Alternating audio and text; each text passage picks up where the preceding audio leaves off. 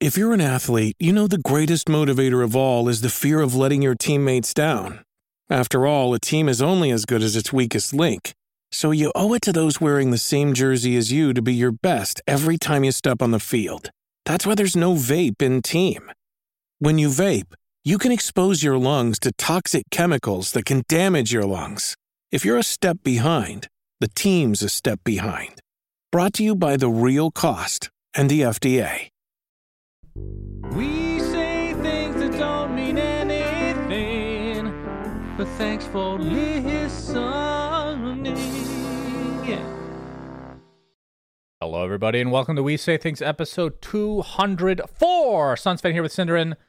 Thank you to our In Bruges tier. Very quickly getting into it. Okay. Including the likes of Namul Oracle Lol. Is this an inside joke that I don't know anything about, Cinderin? Do you know anything about this? Hasn't that name been on there for like 2 or 3 weeks? Why do you ask now? I don't remember it, actually. The lagging? Shazcast. Yeah, my brain is lagging. Sunsfan Sana Scrote. Mr. I Love the NBA segment. Long time no NBA talk. At least let's have a World Cup talk. Well, that would be up to Cinderin to actually do because I don't watch soccer. Monkey Man says $700 TI ticket. This is what Sunsfan warned us about. Pepper Balls, T-Coil, Rupus, Q Ludes welcomes you to the road to the podcast. Stupid co-pilot, D2 Bowie, Lab Dota, Yatoro does it again, Cinderin, Magdev. I've been a Patreon for almost 2 years with the main purpose of supporting Dota and getting Valve off their asses. Did it work? Disco Farm D and Retail Ronnie and the deep discounts. And the Megapope. The best bit of Niebling is the IE TI in New Zealand. What? Zan Xavier, Nate Thicko01 Hamscroats, Shark TM, and Teakley Seasoned Goat Balls. Janie, Dop, Nothing to See Here, Underscore Man, Guitar Strings, Yves Raymond, Ben Broomhead is Ben Broomhead is Ben Broomhead, Wooden Aftertaste Anonymous, and in the iconic 1984 movie The Terminator, Arnold Schwarzenegger has only 17 lines of dialogue. Mr. Niebling. Huh. I'll be back. Wait, was that Terminator 2, maybe? He says that 17 times. Oh, the original Terminator, I don't think he says that. It's been a long time, actually. I don't know. Imagine a movie where one of the main characters, every time they're on screen, they just say, I'll be back, until the last time. That's right. And then they never come back. Yeah. Okay, let's get started. We have some interesting news, I guess.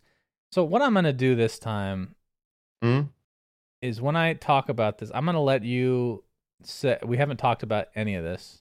I'm going to let you talk about it, and I just want to see how much of it you cover that isn't me reacting, if that makes sense. How much of our moods match. Okay. Okay? You ready, Cinderin? Sure. It's a little game for you. Okay. So, there was a 10-year anniversary update, which, if you guys remember, let me actually look at the actual post. So, back when 7.34 came out, there was a little blurb in the post that said, as we mentioned in June, we've been working on some fun stuff to celebrate the 10-year anniversary of Dota 2's official release. The good news, it's almost ready. The bad news, it's not quite ready today. But keep your party hats ready and pitchforks at half-mast. We're looking to ship it soon, as in very soon, as in well soon. So just to give you a recap. So the 10-year anniversary update came out, and it's a chest. Should I bother reading this blog post? Probably not. That's up to you. They have come out with a chest. A lot of them were old cosmetics, which I'm actually going to show on the screen. So the first one, and it's kind of attributed to each year in Dota 2's history. And of course, since technically Dota 2 came out in 2011, they're still counting those 2 extra years the 2 extra years on top of the 10. So 2011, you get the shitty Wizard Courier, but it's golden version. 2012, you get I think it's actually the full set, but it's basically the Ursa cowboy hat, which was very controversial when it first came out. 2013, you get the original Wraith King sword, which I assume is a little bit different. I don't really know. 2014, you get another courier. This one is a roll of film, I guess. 2015, you get a piece for Earthshaker, which matches the Arcana. I think this is also these are all old cosmetics, most of them at least. And this one you can change the color from orange to turquoise at will. 2016 is what is Monkey King holding? Is that technically a staff? Yeah, it's a staff. Okay, well, you get a staff. 2017, you get a shoulder piece for Invoker, which I don't even remember this one being that popular, but apparently it was. 2018, you get Gaben voice lines, so you can actually spam his voice lines in-game now. 2019, you get the Void Spirit set, which to my recollection is the only Void Spirit set in the entire game. This was out previously, of course. 2020, you get a Roche Ags. So for you and only you, Roche will look like an Aghanim version of himself. For 2021, you get the Marana anime set, except the outfit that Marana is wearing is a little bit different. It's white instead of whatever the original is. 2022, you get a CRT effect, which I'm just going to say this was put in as a joke because people made a joke that the last one they came out with looked like a CRT. This one actually looks like a CRT, and I would question anybody that plays with it other than joking around because I find it to be literally unusable in terms of being able to see what's going on. And then 2023, you get a seasonal, I forget what other stuff is seasonal, maybe the Roche as well, but you get a Tormentor skin. But that's the CRT thing is seasonal. Okay, the CRT thing as well. So Tormentor skin that's yellow and not quite a cube, and that's client side only as well, so only you get to see once you have it equipped. That's the update. So what are your thoughts, Cinderman? Well, my initial thought when this came out was that I thought there was going to be some sort of event. So some sort of, I don't know what it would have been exactly, but I think the theme they went with for this was a pretty cool idea. Like, it's a 10-year anniversary, so you go down memory lane. I feel like something like this, if tied to an event, would have been very well received, and that's what I was kind of hoping for. All right, we're celebrating Dota's been around for, well, at this point 12 years, but officially 10. This is our event game kind of thing that you could play, similar to, I don't know if it would be like what playstyle it should be, if it should be Soulbreaker-like or Dark Moon-like or whatever PvP, anything.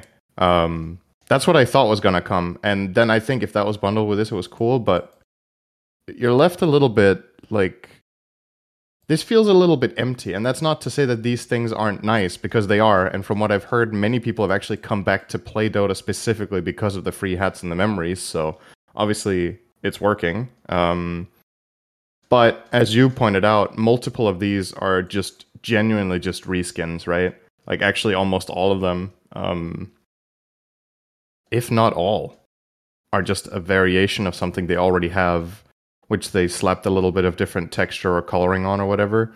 And it just makes you wonder, why did they feel like this wasn't ready to ship? Like, is there something else on the horizon? Is this like an intermediary thing and there's a bigger thing coming? But given the time frame, this came out about a week ago and they haven't announced anything more. So I think this is it. Secondary concerns is people who acquired these at the time. What's the word? Sets that you can no longer acquire. I'm forgetting the word for it. Exclusive. Untradeable? Yeah, because like some of these items at the time were exclusive, right? I think, or like ultra rare or something. I think the Void Spirit set is very rare.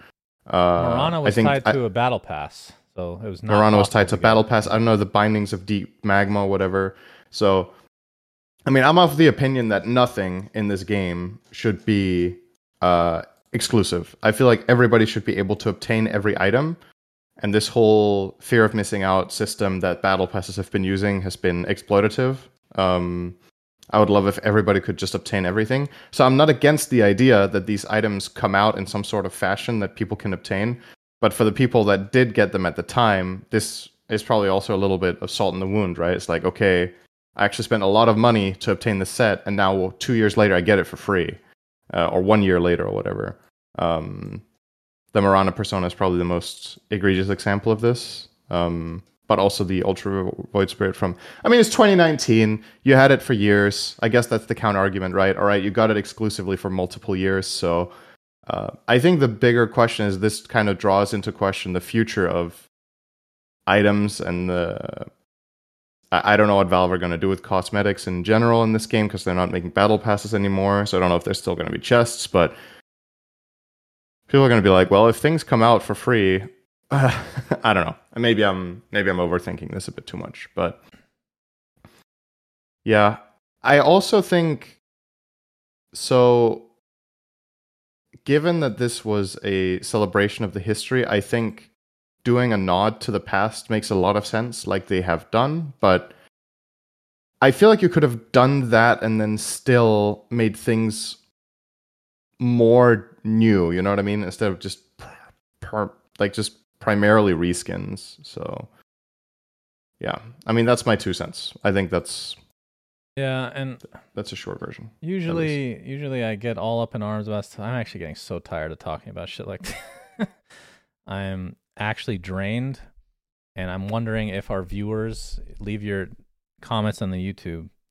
You guys are drained as well about mostly me shitting on Valve for stuff that they do. Like, I think for this, it's like, why announce that you're doing a 10-year anniversary then, and you come out with it? Like, surely you're not that delusional that you know that this is not going to be that well received. But having said that, I'm going to say this. I think that you and I and the people that were upset about this are actually in the vast minority. And I'm going to give you an example. Well, people just like free shit. It doesn't matter if it's reskins. A lot of people don't have these items. It doesn't matter that people's Ursa hats all plummeted in price and all that stuff. Last year, TI, people were really upset during, I think it was the group stage, because PGL was kind of dropping the ball on production. Generally, there were a lot of upset posts constant. And then Valve gave away an Arcana to everybody in the game. And what did that do? Like, from my standpoint, it's okay. Very obviously, this is a Band-Aid. This is almost like I'm sorry for what's happening, but I'm not going to say I'm sorry. But here's an Arcana. Like, and people ate it up, right? The player count went up. People were happy over an Arcana. And, you know, it is what it is. And this is kind of the same situation. I mean, yeah, this chest would be good if it was tied to something. It feels like the 10-year anniversary is not something that they planned for, and then they realized it once the actual 10-year anniversary hit, and they're like, okay, how can we come out with something now that we've kind of taken our foot off the gas and you know, all that stuff? And this is just reskins for the most part. And by the way, the games, I don't know if you've played much. My God, when they come out with something that's free cosmetic, the games are so atrocious. It's more than 50% of the games are beyond awful, whether it's a win or a loss. Like, just there's somebody or two people or multiple people in the game that should not be in the game because the algorithm doesn't know how to place them because they haven't played in so long. Like, it's just effectively griefing, right? But anyway, that's a side topic. I don't know. I feel like it doesn't matter what we say. I'm disappointed in the update. I know that people... So this is the thing. This is the 10-year anniversary update, and then the TI-themed update, which will not be a battle pass, but it'll be... Well, we don't know what it's going to be. That's going to be in September. That was announced a long time ago. So these are totally separate. So I don't think there's going to be anything else attached to this. Yeah. I don't know. Anything else, Cinderin? No, I think that's it for Okay, this. very good, very good. All right, next thing to talk about. I mean, actually, we can talk a little bit more about this. What would you have hoped for? For So a obviously, if you're 10-year disappointed, you're expecting something else. Was it just the same as me that you thought there was going to be some sort of custom game they made celebrating the anniversary that either there was or wasn't a chest tied to, or did you have something else in mind that they could have done? 10-year anniversary update. Off the top of my head, a chest, which they did. That's I think well, not a chest of old items, but new items. New maybe. stuff, yeah. Like new stuff, because there's a lot of sets, and I know because we have some sets in the workshop, like our Mayan tiny set that never got in, that are the most upvoted of all time. Like I think that set is top 3 most voted of all time, if I'm not mistaken. Never got in the game. Announcer packs. How often do we get those? So stuff like that. In addition, I think an SFM video. Maybe they didn't do an SFM video because Slacks did one for Riyadh Masters, which was like S tier. So maybe they can't compete. I don't know. It's just weird that somebody else is doing that video, don't you think? Maybe an announcement for Neon Prime. No, I'm just kidding. That would have been funny though. I think the event. I'm. That's not what I'm upset about. I mean, I'm not even upset. I don't even care anymore. That's the sad part. Like, there's so much apathy inside me now. Like, I have low expectations to begin with. Now they've just gotten lower. But like the event, I expected that to be with TI potentially. But if it's not, then yeah, it should have been with this. But yeah, I think we're all expecting an event in this next coming month. But I mean, what have they done in the past? I don't think we've celebrated a Dota anniversary ever. No, just for any quote unquote event. It's not always a custom game, right? I'm actually trying to remember. Is it just custom They've done games? custom games, they've done chests, they've done seasonal implementations in regular Dota, like throwables and stuff like that.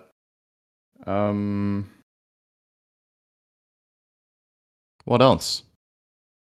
I mean, it's also limited what you can do, right, with Dota. So I'm not going to be like, they need to invent something crazy or whatever. It's just when you announce a 10-year anniversary, like if you think about, okay, what's a 10-year anniversary in real life about anything, right? It's like you're celebrating some sort of relationship or some sort of work accomplishment or whatever it is. It's like you make it something special and you put in extra effort, right? That's what I think when I think about an anniversary is extra effort. And this doesn't feel like more effort than any other event they've done, right? I think that's the biggest thing, is that this is quote unquote just another one, but the difference is it's free shit. But there's no. I mean, it's definitely lower effort than other. That begs the question: why even announce? Like, if they literally didn't come out with anything or said anything, there would be nobody mad about it. You know what I mean? Like, why did they even announce that this is going to be something? People are at the end of the day, like you just mentioned and like we talked about, I think you and I are the minority. So if this is something that a lot of people are excited about and are enjoying or whatever, I mean, who are we to sit here and say this isn't good enough? If a lot of people come back and play Dota for this reason and it brings traffic to the game and people go and have fun and play with their friends, that's obviously an awesome outcome. I'm just surprised. But I mean, we have different like expectations or levels of what we think this game should have or what we think is cool. And like, who's to say one is better than the other, right? Like, we would have liked to see more different stuff, but okay, let's flip it on the head. Why put in shitloads of effort to make a new custom game that might just flop because they're very hit or miss? I thought you were going to say because they killed custom games. That's the 10-year anniversary update. I forgot about that. Yeah. You know what would have been fun? And I'm not saying this would have been the only thing, but remember when there was, I forget what it was. Was it attached to the Battle Pass where they had challenges for the entire Dota community? Like, cut down this many trees or something like that. Yeah, that stuff was fun. People love that shit. And that is so easy to do. Like, incredibly easy to do. I mean, stuff that brings people together, and I guess maybe cosmetics do, but I don't know, the pubs have been atrocious. Like, my God. That can't just It's be just me, truly. I'm just hearing multiple stories now from different people saying I haven't played Dota for X weeks, months, whatever, and this made me come back and play to win at least 13 games. Mm-hmm. So, like, Well, they should do this every month then. in reality, there's nothing more successful in a celebration than people showing up, right? Like that's what you want in your celebration. You want people to show up and have a good time. And Well, not everybody is necessarily going to show up. Not everybody's going to have a good time. But as far as metrics go, from Valve's perspective, I think this was a resounding success. that's the sad part. That's what's so worrying about it. I mean, but the thing is, it's sad from the perspective that we have an idea of what's good. But at the end of the day, if a lot of people show up and play the game, shouldn't we be happy, actually? No, it's not about something being good or bad. It's about the amount of effort that's being put in. And yeah, but why put in a lot of effort if people don't show up for that when they show up for this? what do you mean? They've shown It's up like, for why other would stuff you too. why would you put in a shitload of effort to make an amazing celebration Like what? if people on the guest list don't show up because they can't find the place? What is that supposed to mean though? If they came out, okay, let's say they came out with Ag's Labyrinth. People aren't showing up for that? There's going to be more people show up for that They than would. I mean, cosmetics. look, my point here is if there is a direct relation between how much effort you put in and how much people appreciate it, then I would want them to put in as much effort as possible. But that doesn't necessarily seem to be the case. You've had maybe the single piece of content Valve that took the most effort was Siltbreaker, and that was very polarizing. I thought it was fucking amazing. A huge amount of people thought it was frustrating, didn't want to play it. That took them a lot of hours to make. And I don't know how much the player count went up for something like that. I think Ag's Labyrinth is the perfect example of a really successful one, but that also was a lot of effort, and it's a bit hit or miss. Like, sometimes you hit it, sometimes you don't. So, risk-reward, you look at it from Valve's perspective, could put in hundreds or thousands of man-hours, however much it takes to make a map like that. Or you could do this, which takes a tenth that, on average, a lot of people will be happy about. I mean, you ask me, I would love both. I would love to have had a custom event and this. And I once again, I'm not defending them. I said I really think they should have done more. But you got to look at the perspective that So, for example, I think a lot of the people that came back and played because of this chest would not have come back and played if they re-released Aghanim's Labyrinth or if they made a new custom game. So, I mean, they obviously have the metrics. They know what people's tendencies are, what they play for, and hats are a huge drive. Yeah, they learned from the Arcanas last year. I think if they could, why can't they just come out with a chest every month that's exactly like this?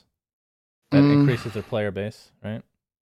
Yeah, I don't know if there's like diminishing returns if it needs to be staggered a bit so it doesn't become instead of something like this is, let's say you get X amount of wins and then you get to pick what hero you get a set for, because then everybody gets something that they would theoretically potentially want. Yeah, but the downside with that is if you let people pick, they'll play fewer games because then they get the shit they want and then don't play. Oh, then you require X amount more wins to get the choice. Yeah, I guess you could do that. Anyway, who cares? I don't know why we're talking about this. That's the sad. No, I mean, portable. I find this kind of stuff really interesting to talk about because this is something I've come to the realization about in other, especially in Dota, obviously, because that's where I put my life, right? But if you put a shitload of time into something and then you see other people who put way less time into it and you see how they experience it, you kind of get grounded a little bit. You're like, holy shit, that's true, Most people who play this game play it casually once in a while, have a bit of fun with it, and they like other things than I do, and they find other things funny in this game than I do. Their threshold for what's a good game is completely different. And I actually had a recent experience. I started playing this recent league in Path of Exile, and my friends have played the game way more than I have. And I just got completely overwhelmed, and some things were a big deal for me, and for them it was trivial.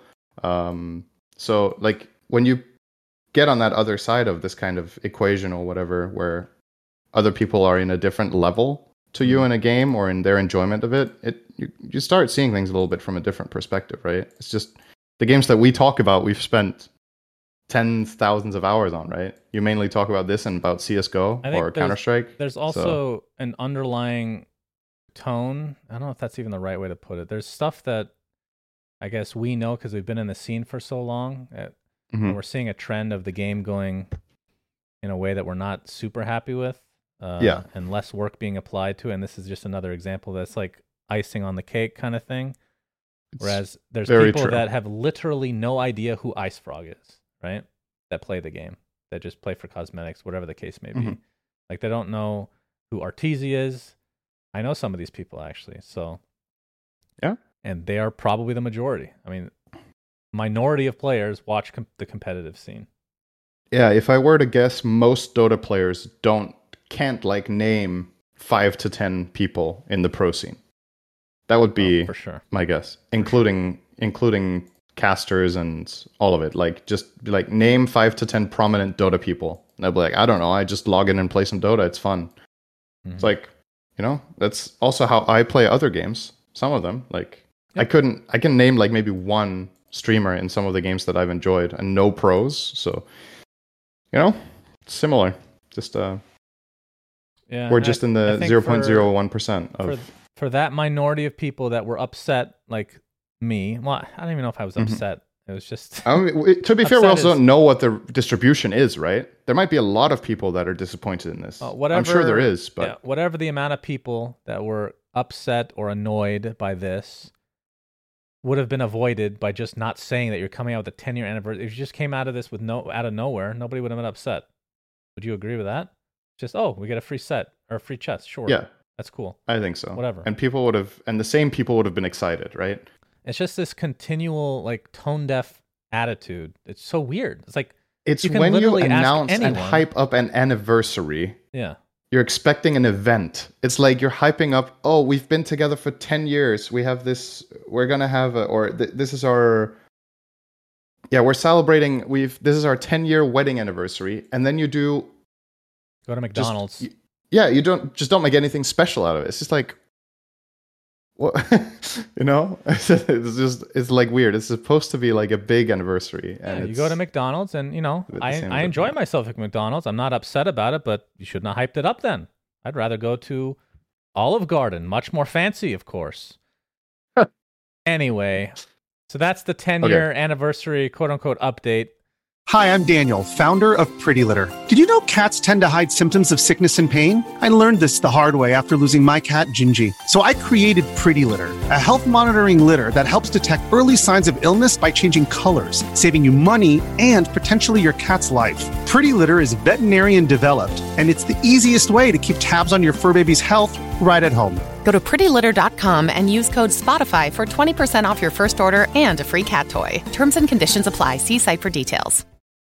This episode is brought to you by Reese's Peanut Butter Cups. In breaking news, leading scientists worldwide are conducting experiments to determine if Reese's Peanut Butter Cups are the perfect combination of peanut butter and chocolate. However, it appears the study was inconclusive, as the scientists couldn't help but eat all the Reese's. Because when you want something sweet, you can't do better than Reese's. Find Reese's now at a store near you. Let's talk about the next thing on the list, which is TI ticket sales. Yeah, this is an interesting one. Let's see. How much of this... So there's a lot of FAQ. Okay. I can go over the TLDR if you want. Is it not worth reading the first couple paragraphs? Okay, sure. No, I mean, maybe it's not. I don't know. It's been a week since I've read this. So. A lot of it is just a recap of when the stages take place, right?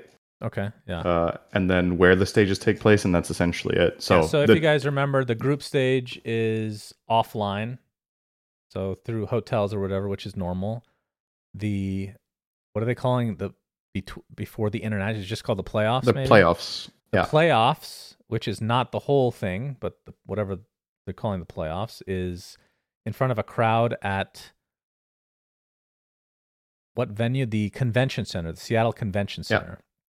And then the last 8 teams play at the Climate Pledge Arena, which is the old Key Arena. So ticket sales will go on sale October 25th at 10 a.m., which is tomorrow. Tickets will be sold as a 3-day pass for the full event, priced at $700 plus fees per pass. Attendees who bind their Steam account to their pass will be granted 1 Treasure of the Crimson Witness and will continue to have chances to win more throughout the event. So that's for the final, $700. For the road to the international, aka the playoffs at the convention center, Tickets will go on sale on the 28th, and they'll be sold as individual tickets for each of the 3 days, priced at $100 plus fees. I think that's it, right? Yeah. So, okay, so I can... Yeah, yeah. go ahead. So first of all, let's talk about whether these prices are reasonable, because there's been a lot of community outrage about especially the final stage, right? But let's start with the playoffs. So the playoffs, it's individual tickets for each day. So it's $100 to go and watch the playoffs in the convention center, and if you want to watch all 3 days, it's $300. That is the same price, roughly, maybe even a bit higher than watching the final couple days in 2017, I think. Okay. Obviously, there's inflation, so we can add a little bit to, but at that point, it probably checks out to about the same with inflation. This is about the same as watching finals in 2017. I know everything in the world is getting more expensive, but these day passes for what is essentially not the main attraction, $100 a pop for a day, is pretty high when you consider what you pay. I mean, I don't know how it is like in the US. If you go to a concert that takes place in that size of venue and with that size of or amount of effort or grandiose or whatever, I don't know if is that comparable? Probably. Maybe a little bit cheaper. I don't go to that many concerts. I went to System of a Down concert a couple years ago at the Suns Arena. And the seats we had were, they weren't bad, but they weren't amazing. They're like somewhere in between. Actually, no, they're better than average. They're probably pretty decent. About maybe 180 to 200 each. Okay. So, like, with that reasoning, I mean, I don't know if you want to draw a parallel between this and a System of a Down concert. I don't know if they're, like, quote-unquote same value.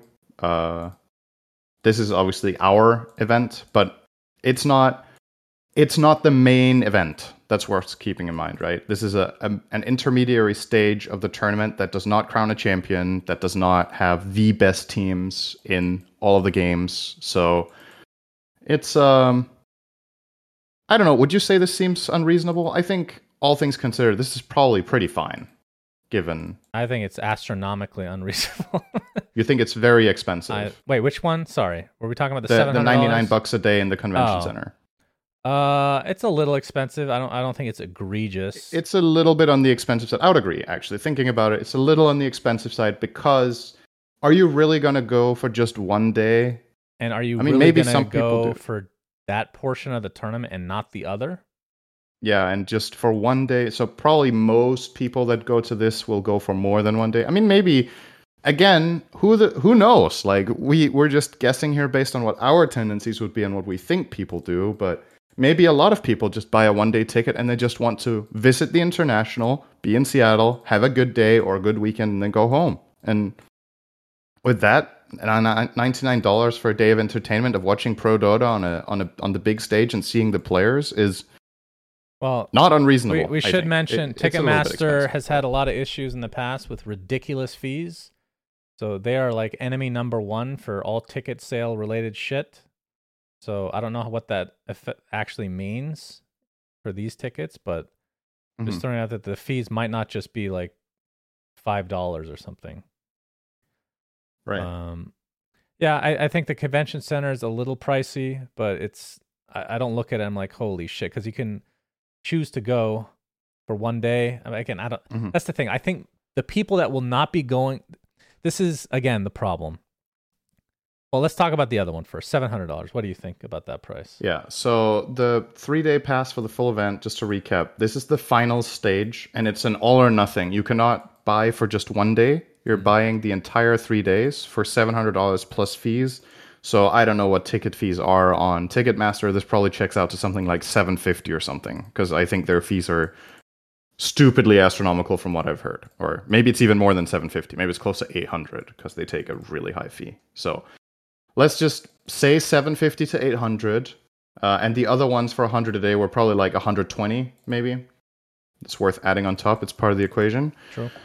So what do you get here? You get to be a part of the final stage of the tournament in the biggest arena, which is obviously more expensive, and you get a Crimson Treasure guaranteed. And I think this is important to keep in mind when looking at the pricing, because here's what happened in past years. some of these Crimson Witnesses chests have been so valuable because of their scarcity that they've actually paid for your entire event. So if you're a fan that went to, say, TI in 2018, 2019 or whatever, and you got a Crimson Witness chest drop, you could sell it and get back the price of your ticket, which essentially means that as someone in the audience, you're hoping for a random drop, and if you get it, you had fun for free, and if you don't, it was pretty expensive to go and see Dota. I think Valve tried to avoid that being the case with this, where they give everyone one item. So it's kind of part of the price of the ticket now is the guaranteed Crimson Witness chest. That justifies an increase in price. Now we can talk about whether that's this much, but it's hard for me to gauge now, because if everyone in the audience gets one, how valuable are they then, right? Because this is like an equilibrium or an equation thing where, the reason they were expensive the last year was that they were kind of a scarcity. A lot of people went and watched TI, got 0. Some people went and watched TI, got 6. Some people got 2. Some got 3. I think, do you remember last year's Crimson Witnesses? Because we got some of them, not as a gift or whatever, just with to my knowledge, with the same terms as viewers of the tournament. We had a couple of drops, and I want to say the average Crimson Witness chest for that batch was like $150, $200 maybe a bit more. Between 100 and 200, depending on the hero, I would say. Yeah, and I think there was one of the really attractive ones were like 300 to 400, right? Like the weapon for whatever it was or something. But let's just say they average out to 150 or 200, right? Then that is inherently part of the value of your ticket in terms of like expected value, if you will, to use a poker term. It's like there's a chance that you get something that has value, but there's also a chance you get nothing. Now, I don't know how many Crimson Witness items were printed last year based on the size of the audience and the size of the event. But I don't think it's unreasonable to say it probably averaged out to more than 1 per person. Would you agree with that? Based on just our anecdotal evidence from talent, right? Like usually every talent gets, like sometimes several. 1 or 2 people get none. Several though. But multiple people get more than people get more than one as well. 5 or right? 6 last time, and I sold them. You got a lot to get a Steam Deck. Yeah, which I've used twice. Like we don't know the numbers, but let's say it's more than 1 on average. So that means the amount of these that got printed was definitely more, or let's say it was more than 1 per person. So now you go to TI this year, and there's a guaranteed 1 per person.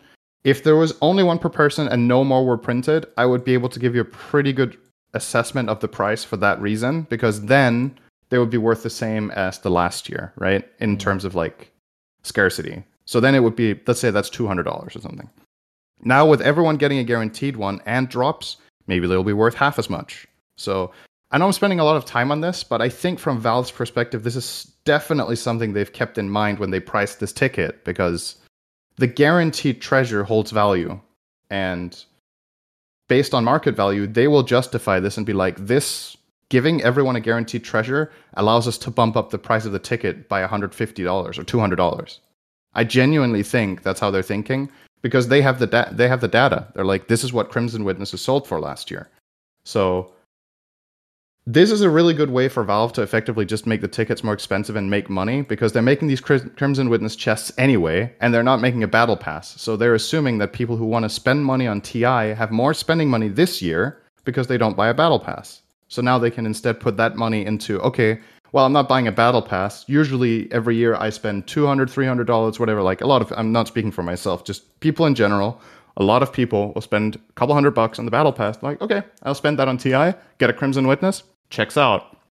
So from their perspective and, customer spending, this is probably checks out. Now, do I think on a surface level that $700 for this event is fair? I think this is extremely expensive. And I think most people that see these prices will, first of all, not think about the value of the Crimson Witness, and they might not want to interact with this part of the game at all. They might not want to go on the market and sell their Crimson Witness chest. Because they might not consider this valuable. This is not the average person thing to do, right? So it's almost, so when you're selling these Crimson Witnesses, you get, let's say, $100 back. That's Steam dollars. Yes. You can only, I guess there's technically you would need to want to use the money on Steam. There's technically sketchy sites that you can use to actually get real money out of it, but effectively, you're using it on Steam-related stuff. So Valve gets for simplicity, let's say you can't do that. that means Valve also keeps this money inside their economy, because then people go and use that money that they made from the Crimson Witness on the market, and Valve gets a cut. So essentially, you're just making money off of money. Right. Let me ask you something. So I think that TI is going to sell out, and I guess even if it didn't, we wouldn't really know if it sold out in a way, like because there's ways you can manipulate like the actual ticket sales, because there's no way it's not going to sell. But anyway, the point I'm trying to make is you can move the stage to make it look full regardless, right? And say, oh, it's sold out, and this was the only amount of the amount of seats that we gave is this amount, right? Many events have done that in the past, but let's pretend that's not even the issue, because I think it will sell out regardless. Yeah, it's kind of like it's a U.S. mentality, right? All about money. If people are willing to spend this amount, does that justify the amount that it's being sold for? And I think you can argue back and forth. The way that I would look at it is TI supposed to make them money? In the past, it has. There's no battle pass anymore, and this will make up for it, or at least be a part of what makes up for it, in addition to whatever the hell they're doing. What's the capacity of the crowd in replacement battle pass? Well, the old Key Arena is probably around 18K, because that's a regular NBA stadium. Yeah, 18,300 capacity. Let's say they sell out. I don't know if it's changed since they've redone it, but that is $12.8 million in tickets. Well, okay. If it sells out. To be fair, like these stadiums that have that much capacity are never gonna open up that many seats to begin with, because it's not a viewable, so it's a less. good viewable experience. So I would say, let's say 60% capacity of that is maybe feasible. So I don't know. I have strong feelings about this. I don't think you should be charging this much money for an event like this, but especially for a company that's making so much money anyway. But I don't know how their structure works with like how much the employees get for the battle pass in the past, and now they're missing out on that entirely. But we now know that there's not nearly as many employees to begin with, so whatever money they make off of whatever the replacement for the battle pass is, they should be, if there's 6 people working on Dota when there was 20 before, then as long as they're making like $5 million, they're still making the same amount as last time, right? So per person working on that, right? Yeah. So like, I just find it hard to justify such a ridiculous price of $700. Like I have a bunch of friends that wanted to go to TI. It's the first time it's been in the US for a long time, and I'm just going to tell them, don't bother. Like, first of all, it's hard to get tickets to begin with, so that's a big if to begin, like just from the outright. But $700 is egregious. Like, I'm not going to tell somebody that I know to spend $700 on this. So clearly, let's talk about the alternative. The alternative is to not do Crimson Witness and make the ticket like $4.99.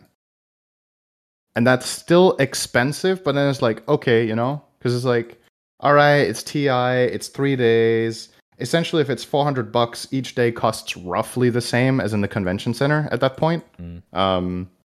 There would be like $133 per day to go and watch the final stage. And I think what's worth keeping in mind again here is not just like the pricing of this, but the history of the pricing of this, right?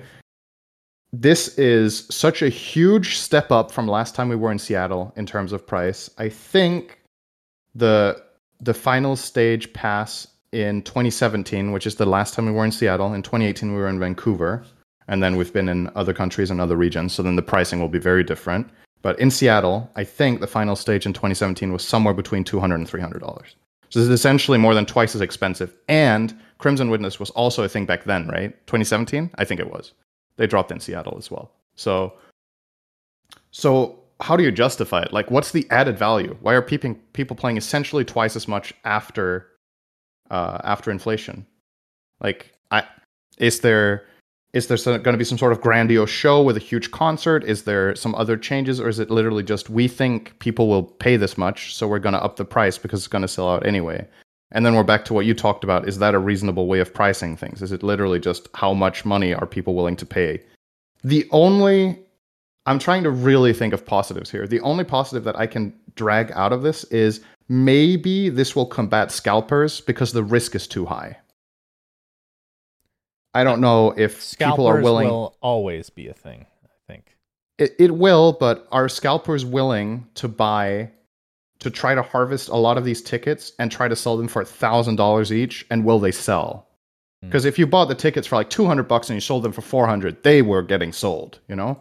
But are we reaching a point now where if you're an experienced scalper, you're like, okay, do I stay away from this one because the risk reward is a bit too lopsided, or does it not fucking matter because it's exclusive? That's really stretching it there.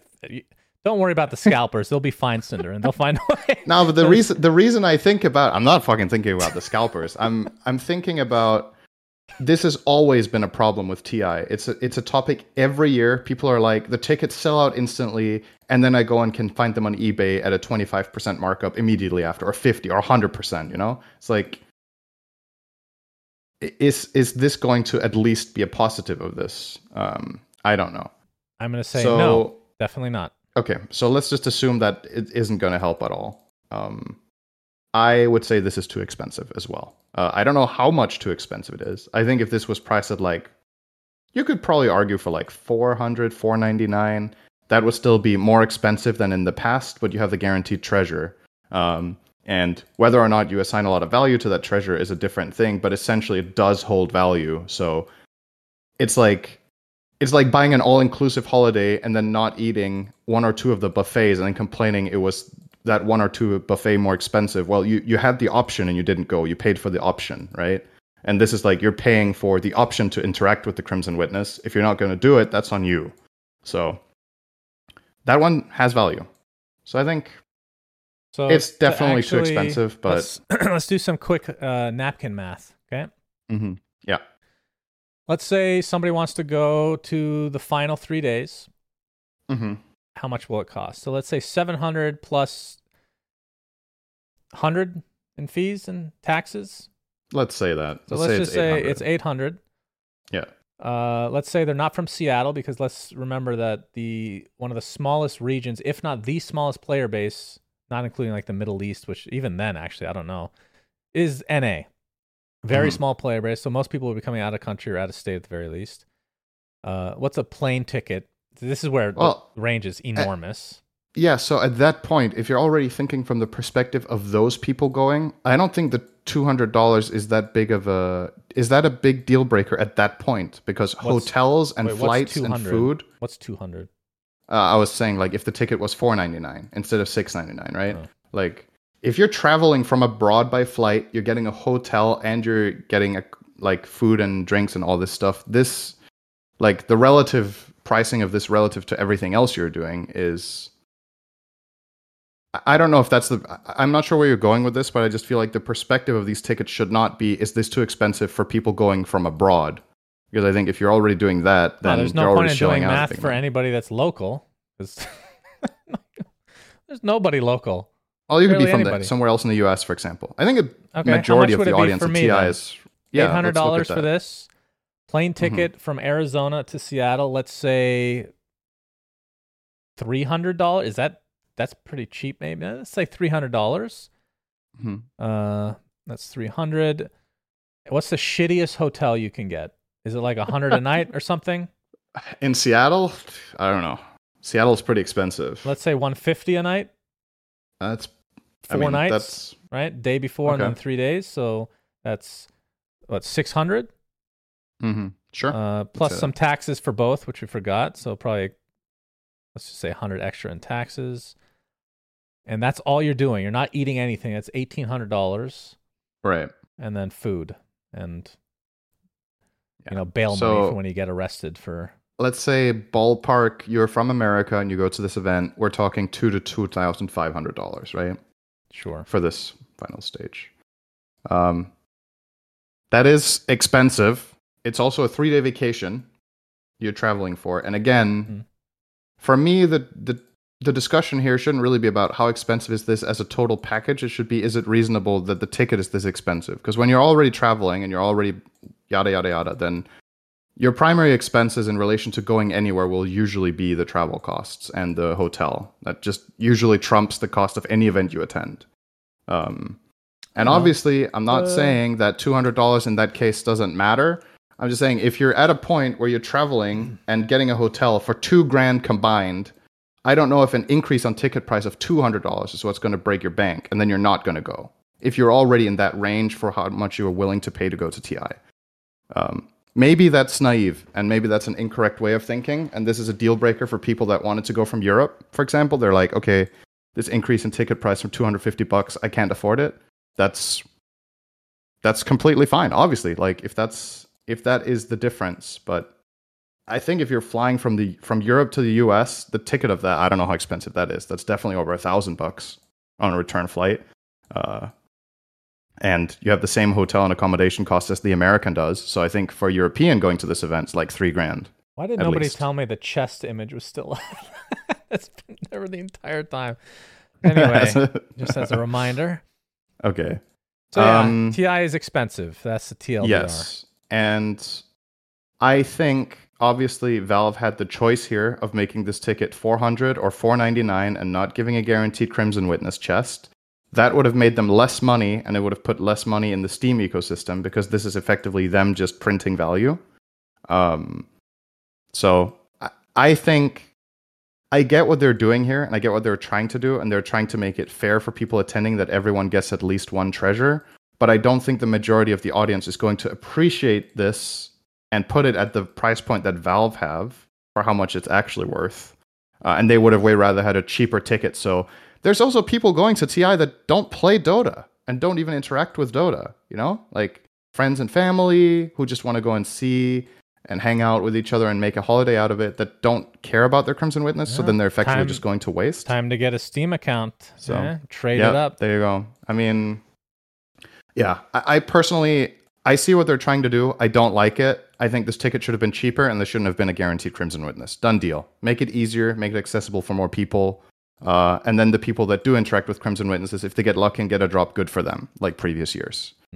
I don't think the average person is going to get the expected value out of this that Valve assigned to it, right? That's the biggest problem here, is that people see the ticket price, they're like, fuck, this is way too expensive, I'm not going to go. And the people that go anyway, a subset of them don't use the value. You mentioned it at the beginning, to wrap this up, the whole Crimson Witness thing where everyone's getting one. Does that devalue it?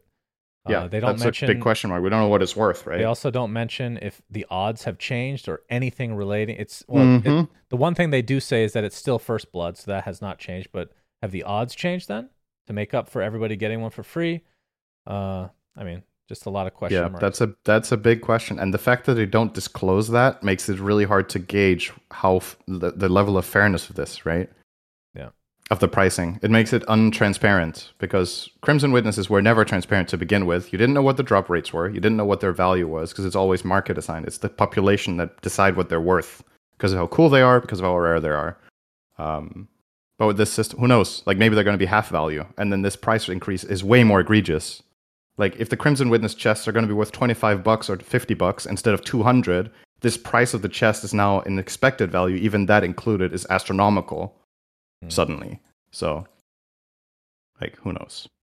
Yeah. I think we're on the same page here. The Crimson Witness guarantee should not be there, and the ticket should be cheaper, right? That's just the... I think so. I think both tickets should be cheaper. I mean, that's the other thing about the convention center. Typically, those days will not sell out. Like, we have no idea what the capacity is. Do you think there's going to be anybody that looks at the price of the 3-day finals and like just can't do it, so they go to the convention center one instead? Like, is that actually a thing? Will it trickle down as a result?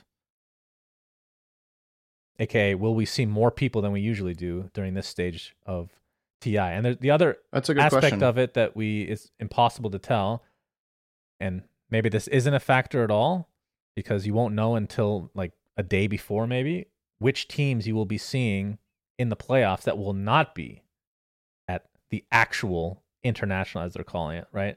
8 teams. How many teams are going to TI? Is it 16 or more? Whatever. 8+ teams will be eliminated before they get to those final 3 days anyway. A lot of people will show up wearing their whatever jerseys, and pretty good chance that their team's already gone, right? Yeah. And it's an unfortunate... that's the other thing that kind of sucks about this whole separation of things, because I know a lot of people are looking at the benefits, and that's fair that you have the games on the weekends and whatnot. And I think that does help to some degree, but you have to remember, most people watching are not from the US. So is it being on the weekend really that big of a deal when they have to wake up at God knows what time to even watch the games. I don't really buy that personally. So the whole weekend thing doesn't translate super well for arguably, me. wouldn't you argue it's even more important that it's on the weekend if people do that anyway? I mean, do that during the If week. people are willing to wake up at shit o'clock to watch the games, they have to be on the weekend or they can't even watch Well, them. you can But make- people yeah. will do that. You can right? make that argument as well, but then you're talking about way less games now as well, right? Yeah, So I don't know. that's true. You can go back and forth, and I prefer there to be more games personally, but I understand that that's not a consensus around the community. So anyway, do you have anything else to say about this? No, I mean, we spent quite a bit of time on it, but I think we covered it for the most part. I'm just genuinely curious to see the value for the audience. That's my main thing is, okay, you've priced these tickets here. What do people get? Like, what's the experience? What's the experience in the convention center for $100 a day? Because the venue that we had in Singapore, I actually think with the venue Valve had there for the second stage or whatever you want to call it, with the venue they had, I think they did a really good job. I just don't think the venue was TI quality in terms of like, or quality is the wrong word, but like size and atmosphere and everything. That's where something like we've talked about this. Benaroya was like the fucking sweet spot for something like that. It would have been perfect. So let's see what the Seattle Convention Center is. If it's a similar experience to Benaroya, I would say $100 a day is completely reasonable. That's my take. Because that experience was fucking awesome. So who was I talking to? And Climate Was Pledge, it- we know if the arena is similar, so we kind of know what to expect there. This seems a bit on the pricey end, especially because of the Crimson Witness thing not being for everyone. So I think I was talking That's my to Lyrical, maybe. I'm trying to remember. Anyway, I think he looked up the convention center. Apparently, it was built this year or in the last year, and it's super new, super nice. So could be really good. that's cool. Yeah, might be really nice. That's good. But we'll still miss Benaroya because that had a We do. special special sauce. to Benaroya it. was something. And I want to say it's not just me being nostalgic about earlier Dota. I just felt like that venue was something awesome. Oh, even what was it? Was it the Boston Major was in a similar venue in Boston though? That It was like in a sounds theater. right. And that Yeah. had very similar vibes. It was very memorable. Yeah, it's awesome. All right, last topic of today is the TI qualifiers, which have concluded for 2 regions. Look of at which- us. One of which is China, where we are both correct. Or Azure. By the way, why does everybody pronounce Azure incorrectly, Cinderin? How do you say What it? do they say? How do you say it? Azure? A lot of people are saying Azure, and it really bothers me. What? It's Azure. I think that's the only pronunciation, if you're an English speaker, that is. Yeah, I was just gonna say that's. I don't think there's a. Anyway, that's a Slacks thing, probably. They okay. played Extreme Gaming in the grand finals, and they won 3-1, which means, of course, that Aster lost, and that was in the lower bracket quarterfinals, so they didn't even get top 4. They lost to Team Bright. I didn't get to watch any of the Chinese games center, but we did talk about like Sumail and Aster. They never felt like they were on the same page. Like they'd have good stretches, but never amazing stretches. It just It felt was like just inconsistent as a team, right? they're very up and down, but even they're up, like when they were at their best, it wasn't really that good. I was personally never impressed by their play. That's why I did not pick them here. Mhm. I think you picked Azure. It was more of a heart thing. What was your head telling you? Was it Aster or was My it head was Extreme? telling me they have a decent shot at this, but they're definitely not the favorites. But I could see them do it, especially given the stakes. I think there's just something about there's certain tournaments and stakes that they have that some players just shine in, right? There are players that do really well under pressure, and the amount of proven players that this Azure team has, right, was it's similar to a couple of years ago when there was the SA qualifier, and I chose some of the Brazilian players that had played at TI once or twice before over a team in the region that had been just historically better for the last half year. And it's just a different beast. The stakes and the pressure works better for some players, and Azure has them. So it was a lot of it was hard, but I would also say I didn't feel like, okay, this is a mega long shot at any point, but I didn't think they were the favorites to win. But they did. So. Yep. So we get to see a team that we haven't really gotten to see too much because they weren't. I think they were Div 2 in the second season of DPC and then Div 1 for Season 3. They went to the Major. So a little bit of them there, but like you said, star-studded and a lot of, especially the likes of Somnus and FY, very recognizable. I mean, all their players have recognizable names, but those two in particular, I think a lot of crowd favoritism or whatever. Or I think this is the team from China that the Western scene will cheer for the most. Yeah. So if you want to look at it that way, it's good for the tournament from an audience perspective. But I mean, it's also just being Western biased at that point. And with that, going to the West, we have NA, which has finished, and Nouns are going to TI as they beat Bait, which is Dendy's team, 3-0 in the grand finals. And the first two games were beyond mega stomps, not even remotely close. And this is kind of where we both picked Nouns, right? Yeah. So we're both 2 for 2 so far. That's probably the last time we'll Only be correct. time that'll happen. I think so. Not a big surprise, though. It was nice to see Dendy get far in a qualifier. And, of course, part of me is like, I wish we could see Dendy at TI again. But having said that, Nouns definitely deserve to go. And it's been a long time coming. I feel really bad for Husky, who they kicked right before this, basically. He competed under, I forget what team it was, but obviously he played for Wildcard. They lost to Bait in the lower semis. But happy to see this for Gunnar and Moo and whatnot. So hopefully this will be a good experience for them. Any thoughts?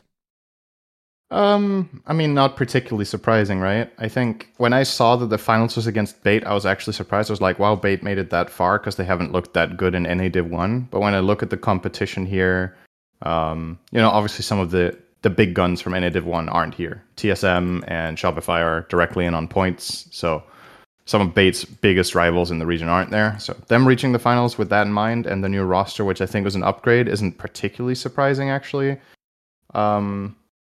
But yeah, I mean, we both felt like, I think in all of the qualifiers, this is where we were most confident in the winner, right? So can't say we're too surprised. I think the really tricky ones are coming up. Western Europe is impossible to predict. Eastern Europe, that's ongoing right now. Anything can happen there. China, I thought, was also extremely unpredictable, but we got that one.